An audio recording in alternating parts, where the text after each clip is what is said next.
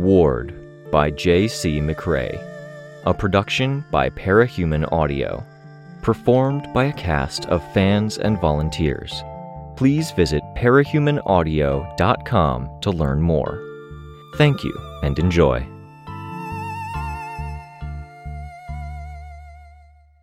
Arc 1, Daybreak, Chapter 6. Snag's power hurt, and it hurt in a way that had nothing to do with shedding blood or breaking bones. Emotion. My body still reacted, my heart rate picking up, breathing choked, adrenaline churning, hormones shifting. My thoughts were scattered, thrusting me into a state where I could either only reel or I could grope for a position in familiar ground. I didn't want familiar.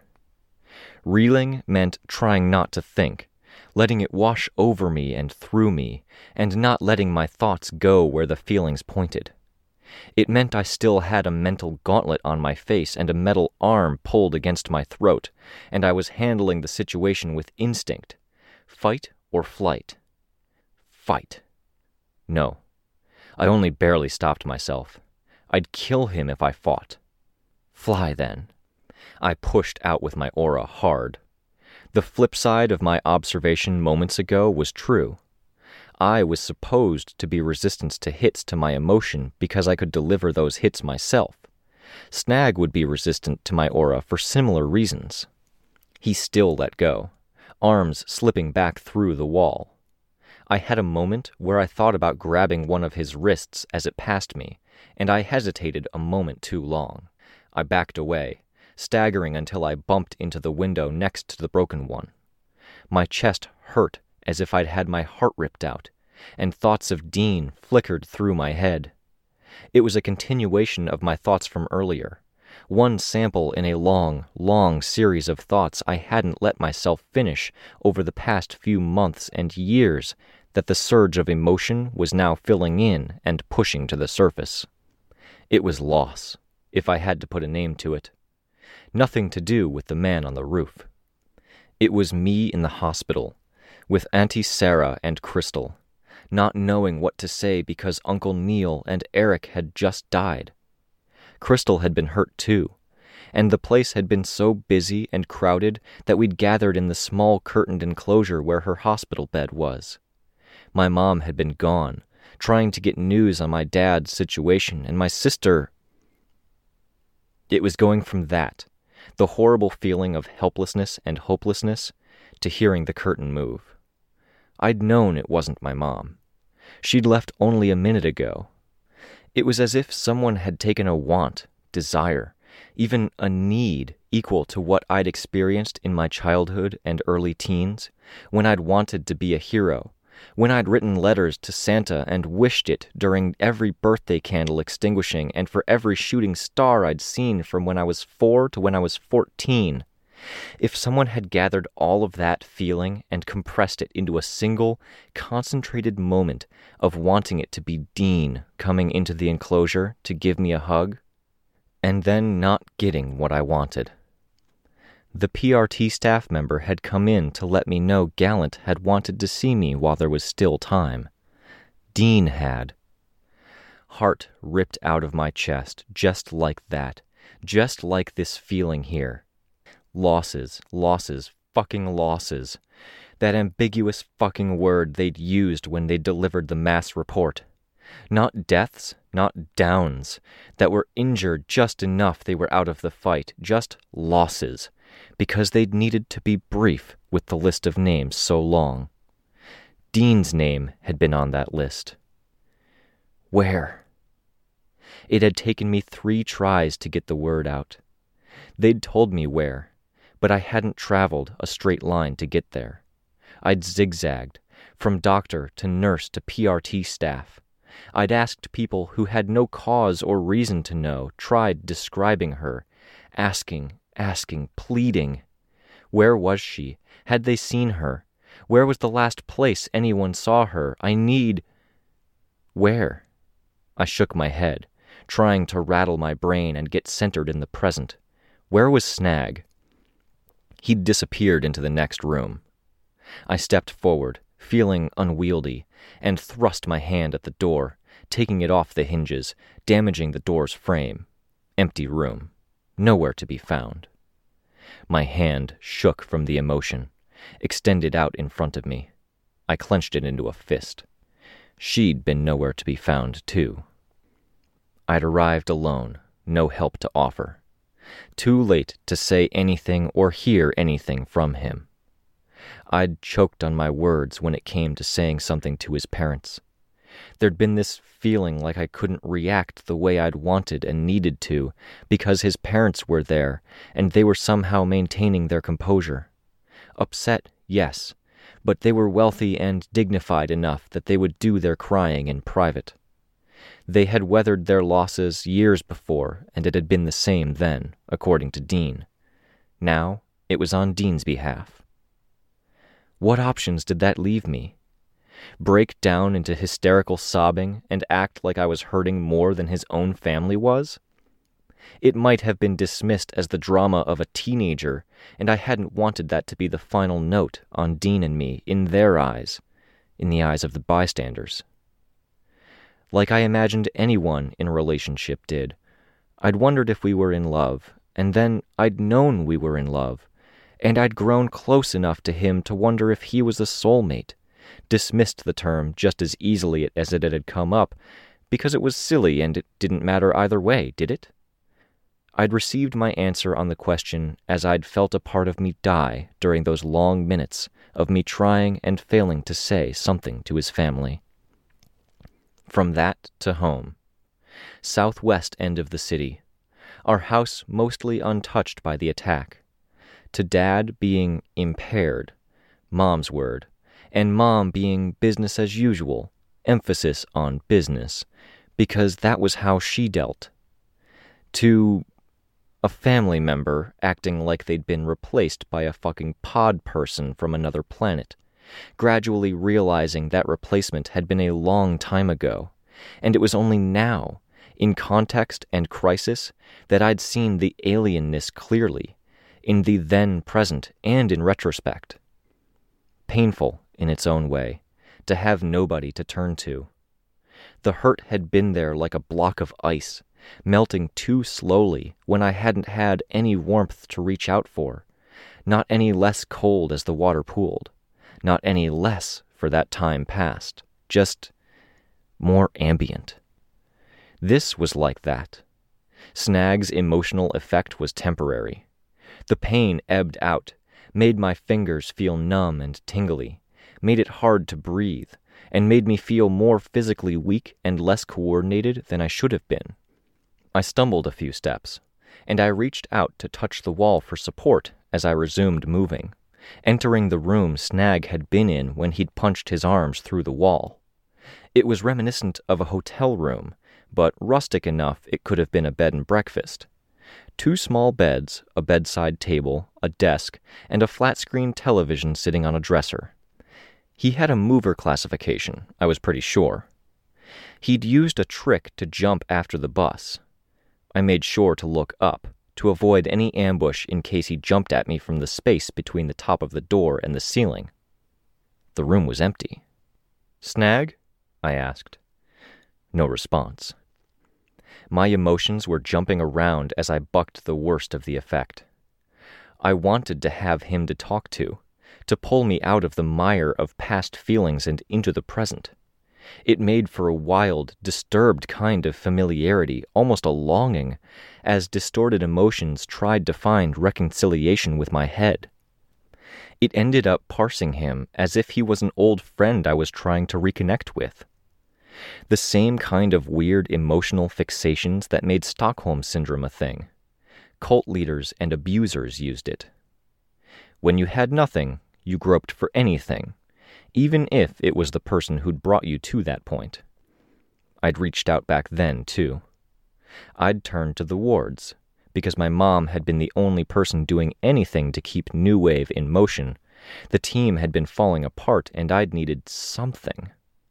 Because the tests and briefings made me feel closer to Dean, reminded me of the study sessions.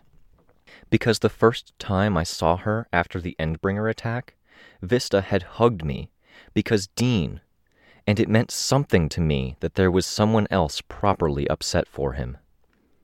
"Guys," I said, loud enough to be heard in the next room. "Victoria, are you okay?" The voice was muffled. I opened my mouth to respond. My failure to form words reminded me of talking to Dean's parents again. I stopped myself, trying to focus and put myself in the present. I took a deep breath that shook a little on the way in and the way out. "Step back from the wall," I said. "Don't," was the immediate response. "Don't touch the bomb." "I'm not touching the bomb," I said. "Get away from the door and the wall to the right of the door." Snag had felt secure enough to stick his arms through the wall and not jar the bomb too badly. I'd taken his cue. I put my arm through the wall, felt my force field go down. I heard the exclamations. Once I was sure I was good to move, I dragged it to one side, tearing a hole, felt one of the studs, moved it to the other side, and felt another. About 2 feet of clearance between the studs. I saw the faces on the other side, worried, angry. The window shattered. Snag reached through, seizing me by the throat.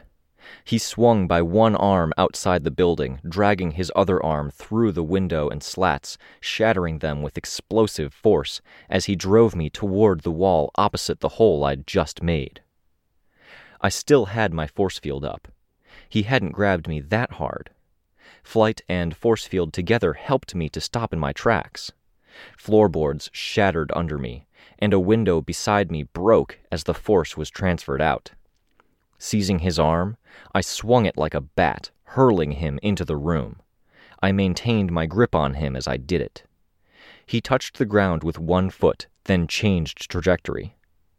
Dust fell from the ceiling as he landed on it, upside down, his arms still extended my way. I felt the machinery hum with activity and tore the hand away, pushing it away from my throat and face. The emotion effect grazed me, minor, but I hadn't recovered from the last hit. A small kind of loss, this. The hit didn't do what the first had, rounding out a memory.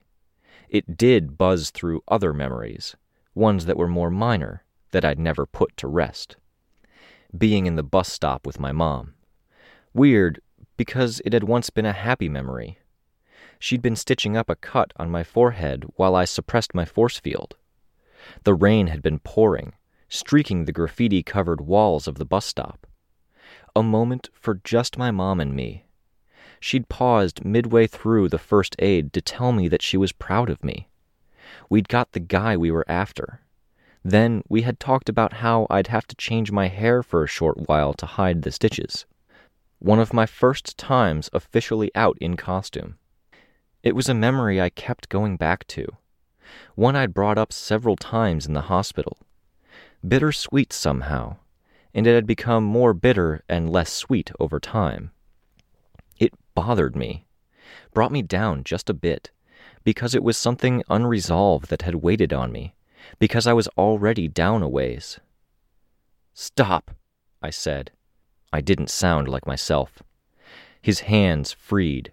He reached back to his boot with one gauntlet. He threw a trio of fat shurikens at me. My force field blocked them, saw them bounce off, one landing on the bed, two falling to the floor beside me. I kicked the bed to bring the more solid bed frame to where I could grab it, and rammed the end of the bed at the corner where he was. The shurikens detonated behind me, and on the bed in front of me. Something that wasn't fire or anything of the sort.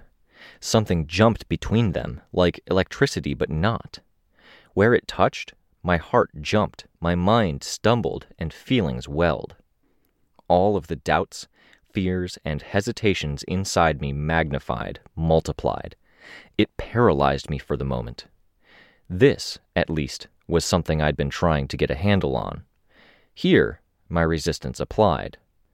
He'd dropped down to the ground before the bed struck him, landing on both feet, arms spread out, hands planted on the ground.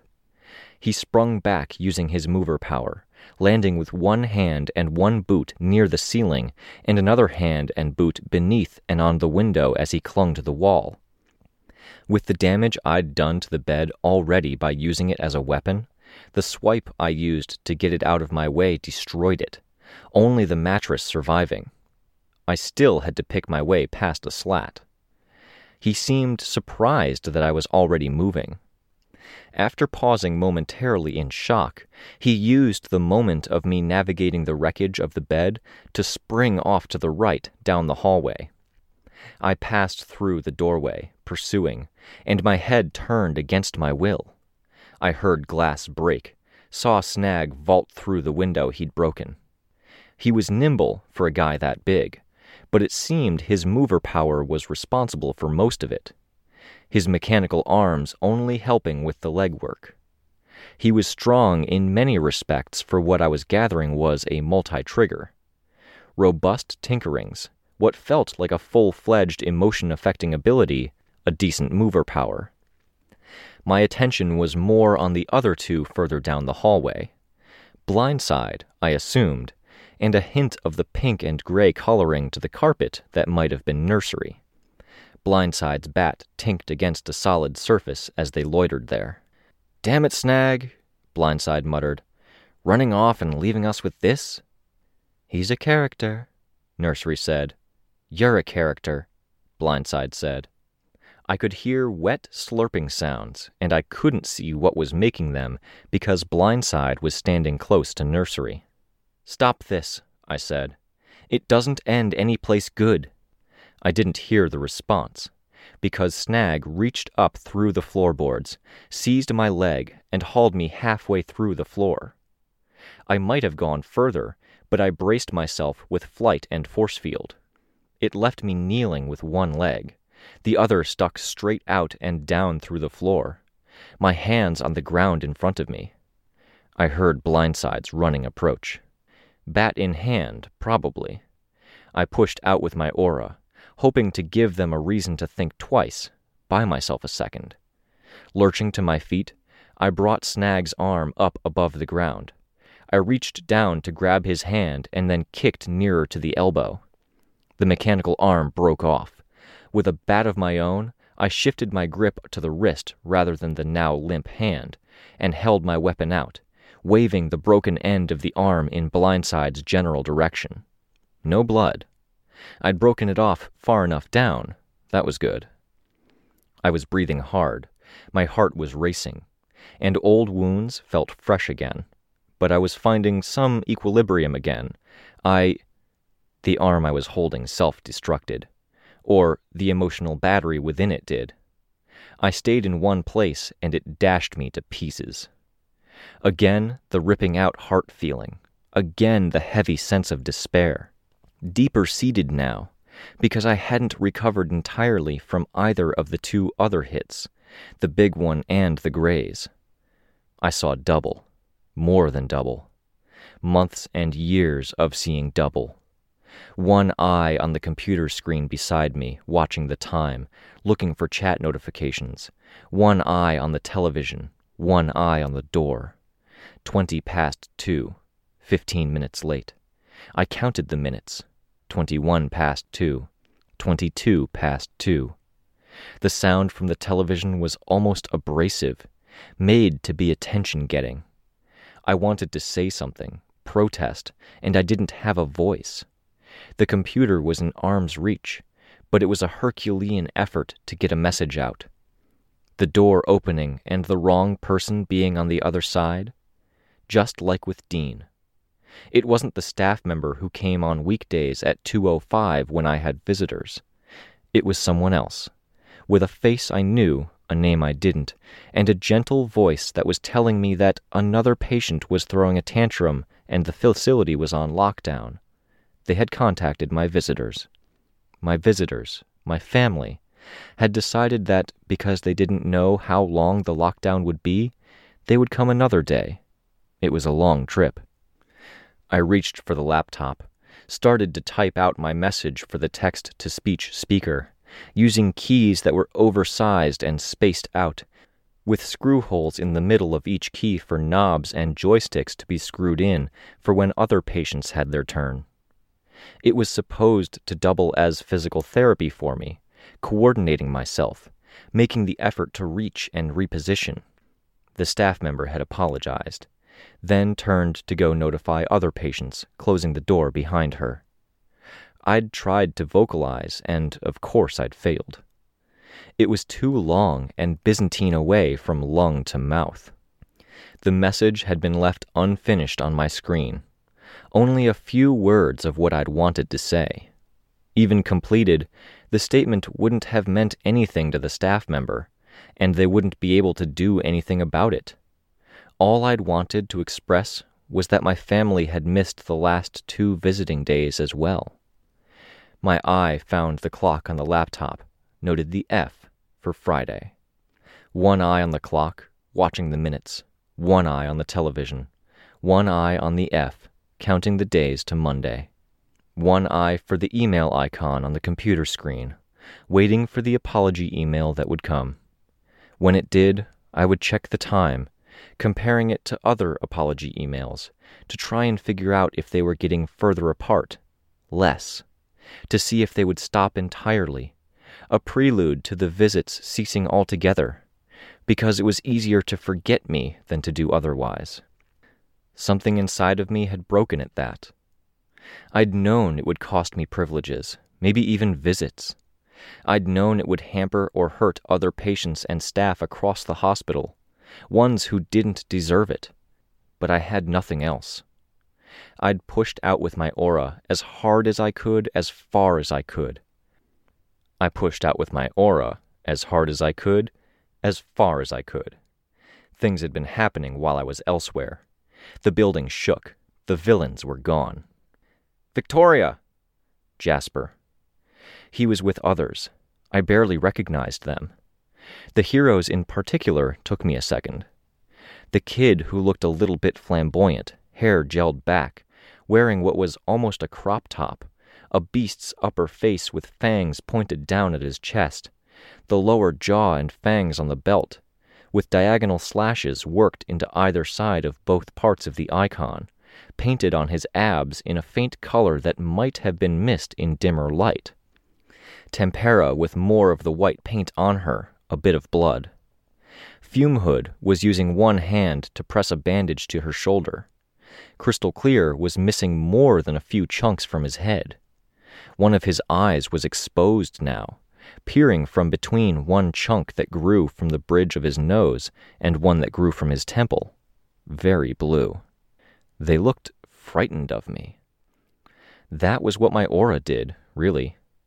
Another of those contextual emotion things, like the Stockholm Syndrome. Awe and admiration if they liked me, fear if they didn't. Just fear here. Stop. Not my voice this time. Jasper's. I stopped. I trembled as I made myself get back to my feet. I wiped my cheeks where they were wet. My hair was a mess from being thrown around. I used numb fingers to pry at it, undoing the tie. "Christ," Mar said. For the first time, Jasper didn't shut him up. The building shook. Daylight reached parts of the indoors it wasn't supposed to. This would be their plan B. Property damage indeed. Lord of Loss was tearing off the roof. "We need to go," Tempera said. I nodded. I looked back for the hole I'd made. I saw the teenagers in uniform in the trashed room. They'd opened the hole the rest of the way and filed out. Now they stood as far away from me as the room's boundaries allowed. They would have seen me throw the bed. "Yeah," I said. My voice sounded hollow. The partial uniform I wore, still without the vest that I'd left outside, dusty, blood-spotted. It didn't fit me anymore. I felt choked by it, because I knew I'd just lost my job. I led the way down the stairs. I stumbled in one place where a trace of Nursery's effect made the stair a different shape, carpeted when it shouldn't have been. Flight helped me keep from sprawling. "You're a glory girl," Landon said. "I'm not," I thought. People said you died when the Slaughterhouse 9 attacked Brockton Bay back in 2011. Landon, Jasper said. One word. The people who had been gathered inside were evacuating. Kingdom Come wasn't making it easy either. As they reached a safe distance, near where people had been protesting, they were gathering in offset rows, so we would have to move diagonally or zigzag through their ranks to get past them. A fence. It was hard to tell what the villains were doing when Blindside was part of the group, and they were already distant, but I could turn my head and see a bit of them out of the corner of one eye.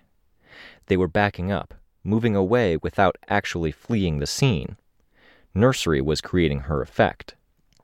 The kids I'd brought with me were backing away, putting themselves a distance away from us. I looked up for the branches overhead and I didn't see them. "Watch out for Lord of Loss," Tempera said, following my line of sight. Where was he? "He's up there," Crystal Clear said.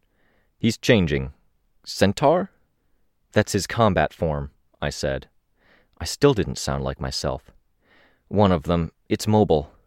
"I'll keep the others busy," Long Scratch said. He swiped one of the weapons he held, the buckler with the 3 swords mounted on the back, and 3 deep furrows appeared on the ground, stretching out beneath the feet of the crowd. "Wait," Tempera said. Long Scratch flickered, appearing momentarily at 2 of the points on the far side of the crowd, where the furrows ended, before finalizing at the 3rd. "Help him," she told Crystal Clear, touching his shoulder, leaving white fingerprints. "Fumehood, stay close. They're still targeting you." Tempera moved her hand and deposited what looked like 50 gallons of the white paint with black edges on the street. We spread out as it appeared. She moved her fingers, and it spread out. "Temp!" Crystal Clear shouted. He extended one hand out to one side, pointing. The paint moved, a tidal wave, leaving a streak where it went. I chased it. Lord of Loss leaped from the rooftop, 10 feet tall, a centaur in vague shape only. His lower body looked more rhino-like, though the legs were longer, and he was plated in those same straps that looked like twists of smoke frozen in place, or wispy bands of metal that peeled away from him at the end. He carried a heavy shield on one side, cut in a way that let its bottom left edge rest against the shoulder of his foreleg when he held it tilted forward, and he carried a heavy lance in the other hand. His face was a helmet. The slits for the eyes and lower face were closed up, so the face was only a series of ridges where bands met and poked out, Y-shaped. His hair was a mane of bands left to flow like smoke. He landed in the streak of Tempera's paint, and he lost traction, falling to one side. The paint rose up and over him, then solidified. He shattered it, lurched to his feet. The paint liquefied and rose up again over his legs, and he shattered it again. Was it more easily than he'd shattered it the first time? Actions he repeated were supposed to be stronger. To give Tempera a hand, I threw myself forward at Lord of Loss. Flight, force field up. He twisted around and raised the shield, blocking me. I still hit him hard enough to cost him footing. Paint covered him, hardened. He broke the paint, swung his lance around, hitting me with the broad side. Force field down, impact dampened, but not entirely broken. I hit the ground, and it hurt. He broke through the paint yet again, found his feet, hit me again, this time while my feet were planted on the ground. My force field came back up just in time to be broken again. Yeah, that hit had been harder. Fumehood shot him, hit him in the face. The paint crawled up to his upper body and joints, hardened there, trying to limit his movement, and he broke it again. He laughed. Then he hit me again. I deflected the hit, swatting at his lance with one hand. He was advancing, pressing closer to Fumehood, and as much as I retreated, as much as I was sure Fumehood was backing up, he had longer legs. When he hit me yet again, pavement cracked beneath me, around my feet, the force field pushing the impact out and around me. I almost lost my step backing away with the cracked ground. Each hit stronger than the last by a significant margin. This was the point I was supposed to throw my hands up and surrender, or get out of the way. If he decided to hit me more frequently, or if he lurched forward and kicked me with one of those feet of his after swatting me with his lance? Crystal Clear had turned around, was using his blasts on Lord of Loss now. Loss, losses, losses, losses. I threw myself forward, flying, seizing him by one leg, twisting, trying to knock him over. I got him off balance, and then he hit me. Only a moment of me holding onto him kept me from getting smacked into the ground with no force field. I fell to the ground and scrambled out of the way of his legs. I waited until my force field was back, then threw myself at him, bowling him over. I tore at strips, peeling away at him. In the background, Kingdom Come had abandoned his control over the crowd. They woke as if from a deep sleep, and they seemed surprised by what was happening around them. They fled, away from the brutes fighting, away from the chaos and the damaged building. He elbowed me. It took him long enough to rise to his feet again that I was able to get in front of him again. I could do this. I needed to do this. It wasn't my day to get what I wanted. I barely registered the sound. A crack, coinciding with the noise of the crowd. Lord of Loss went still. My back had been turned, so I hadn't been in a position to see it. One bullet from somewhere nearby, fume hood on the ground, Tempera beside her. It wasn't my day to get what I wanted. I'd frozen. A lot of people had. "Go to her," Lord of Loss said. "Help. I'll let you go if you let us go." Numb, I nodded. "Let people know it wasn't us. This wasn't our plan," he said behind me. I flew as much as I walked, and dropped to my knees at Fume Hood's side. I put my force field up, tried to position myself where I could be a wall for her. "Put your hands here," Tempera told me. I did, pressing down on the stomach wound. Blood pooled out, covering the backs of my hands. The crowd had gone still. There was a murmuring, and people were drawing closer to watch and to see. Reminiscent of Vicaire. In the background, Long Scratch and Crystal Clear had already apprehended the suspect, a protester that had been in a building nearby. Hunting rifle. The villains were leaving. "Not," Fume Hood grunted. "Not?" I asked. "Not a good day," she muttered, through gasps. "No," I agreed. Very much agreed. Landon had come closer, and was helping by getting the first aid kit out. Tempera took the components. "Not a good day for any of us," Tempera said, giving the crowd a glance.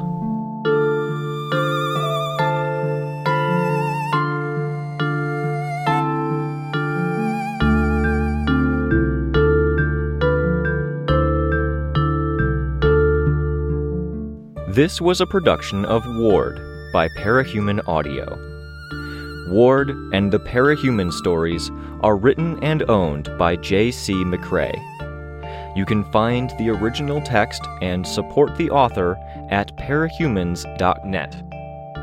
For more of the Ward audiobook, as well as other community works, please visit parahumanaudio.com.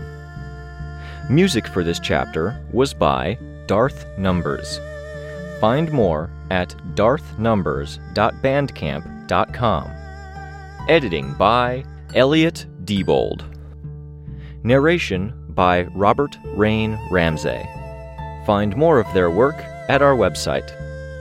Thank you for listening.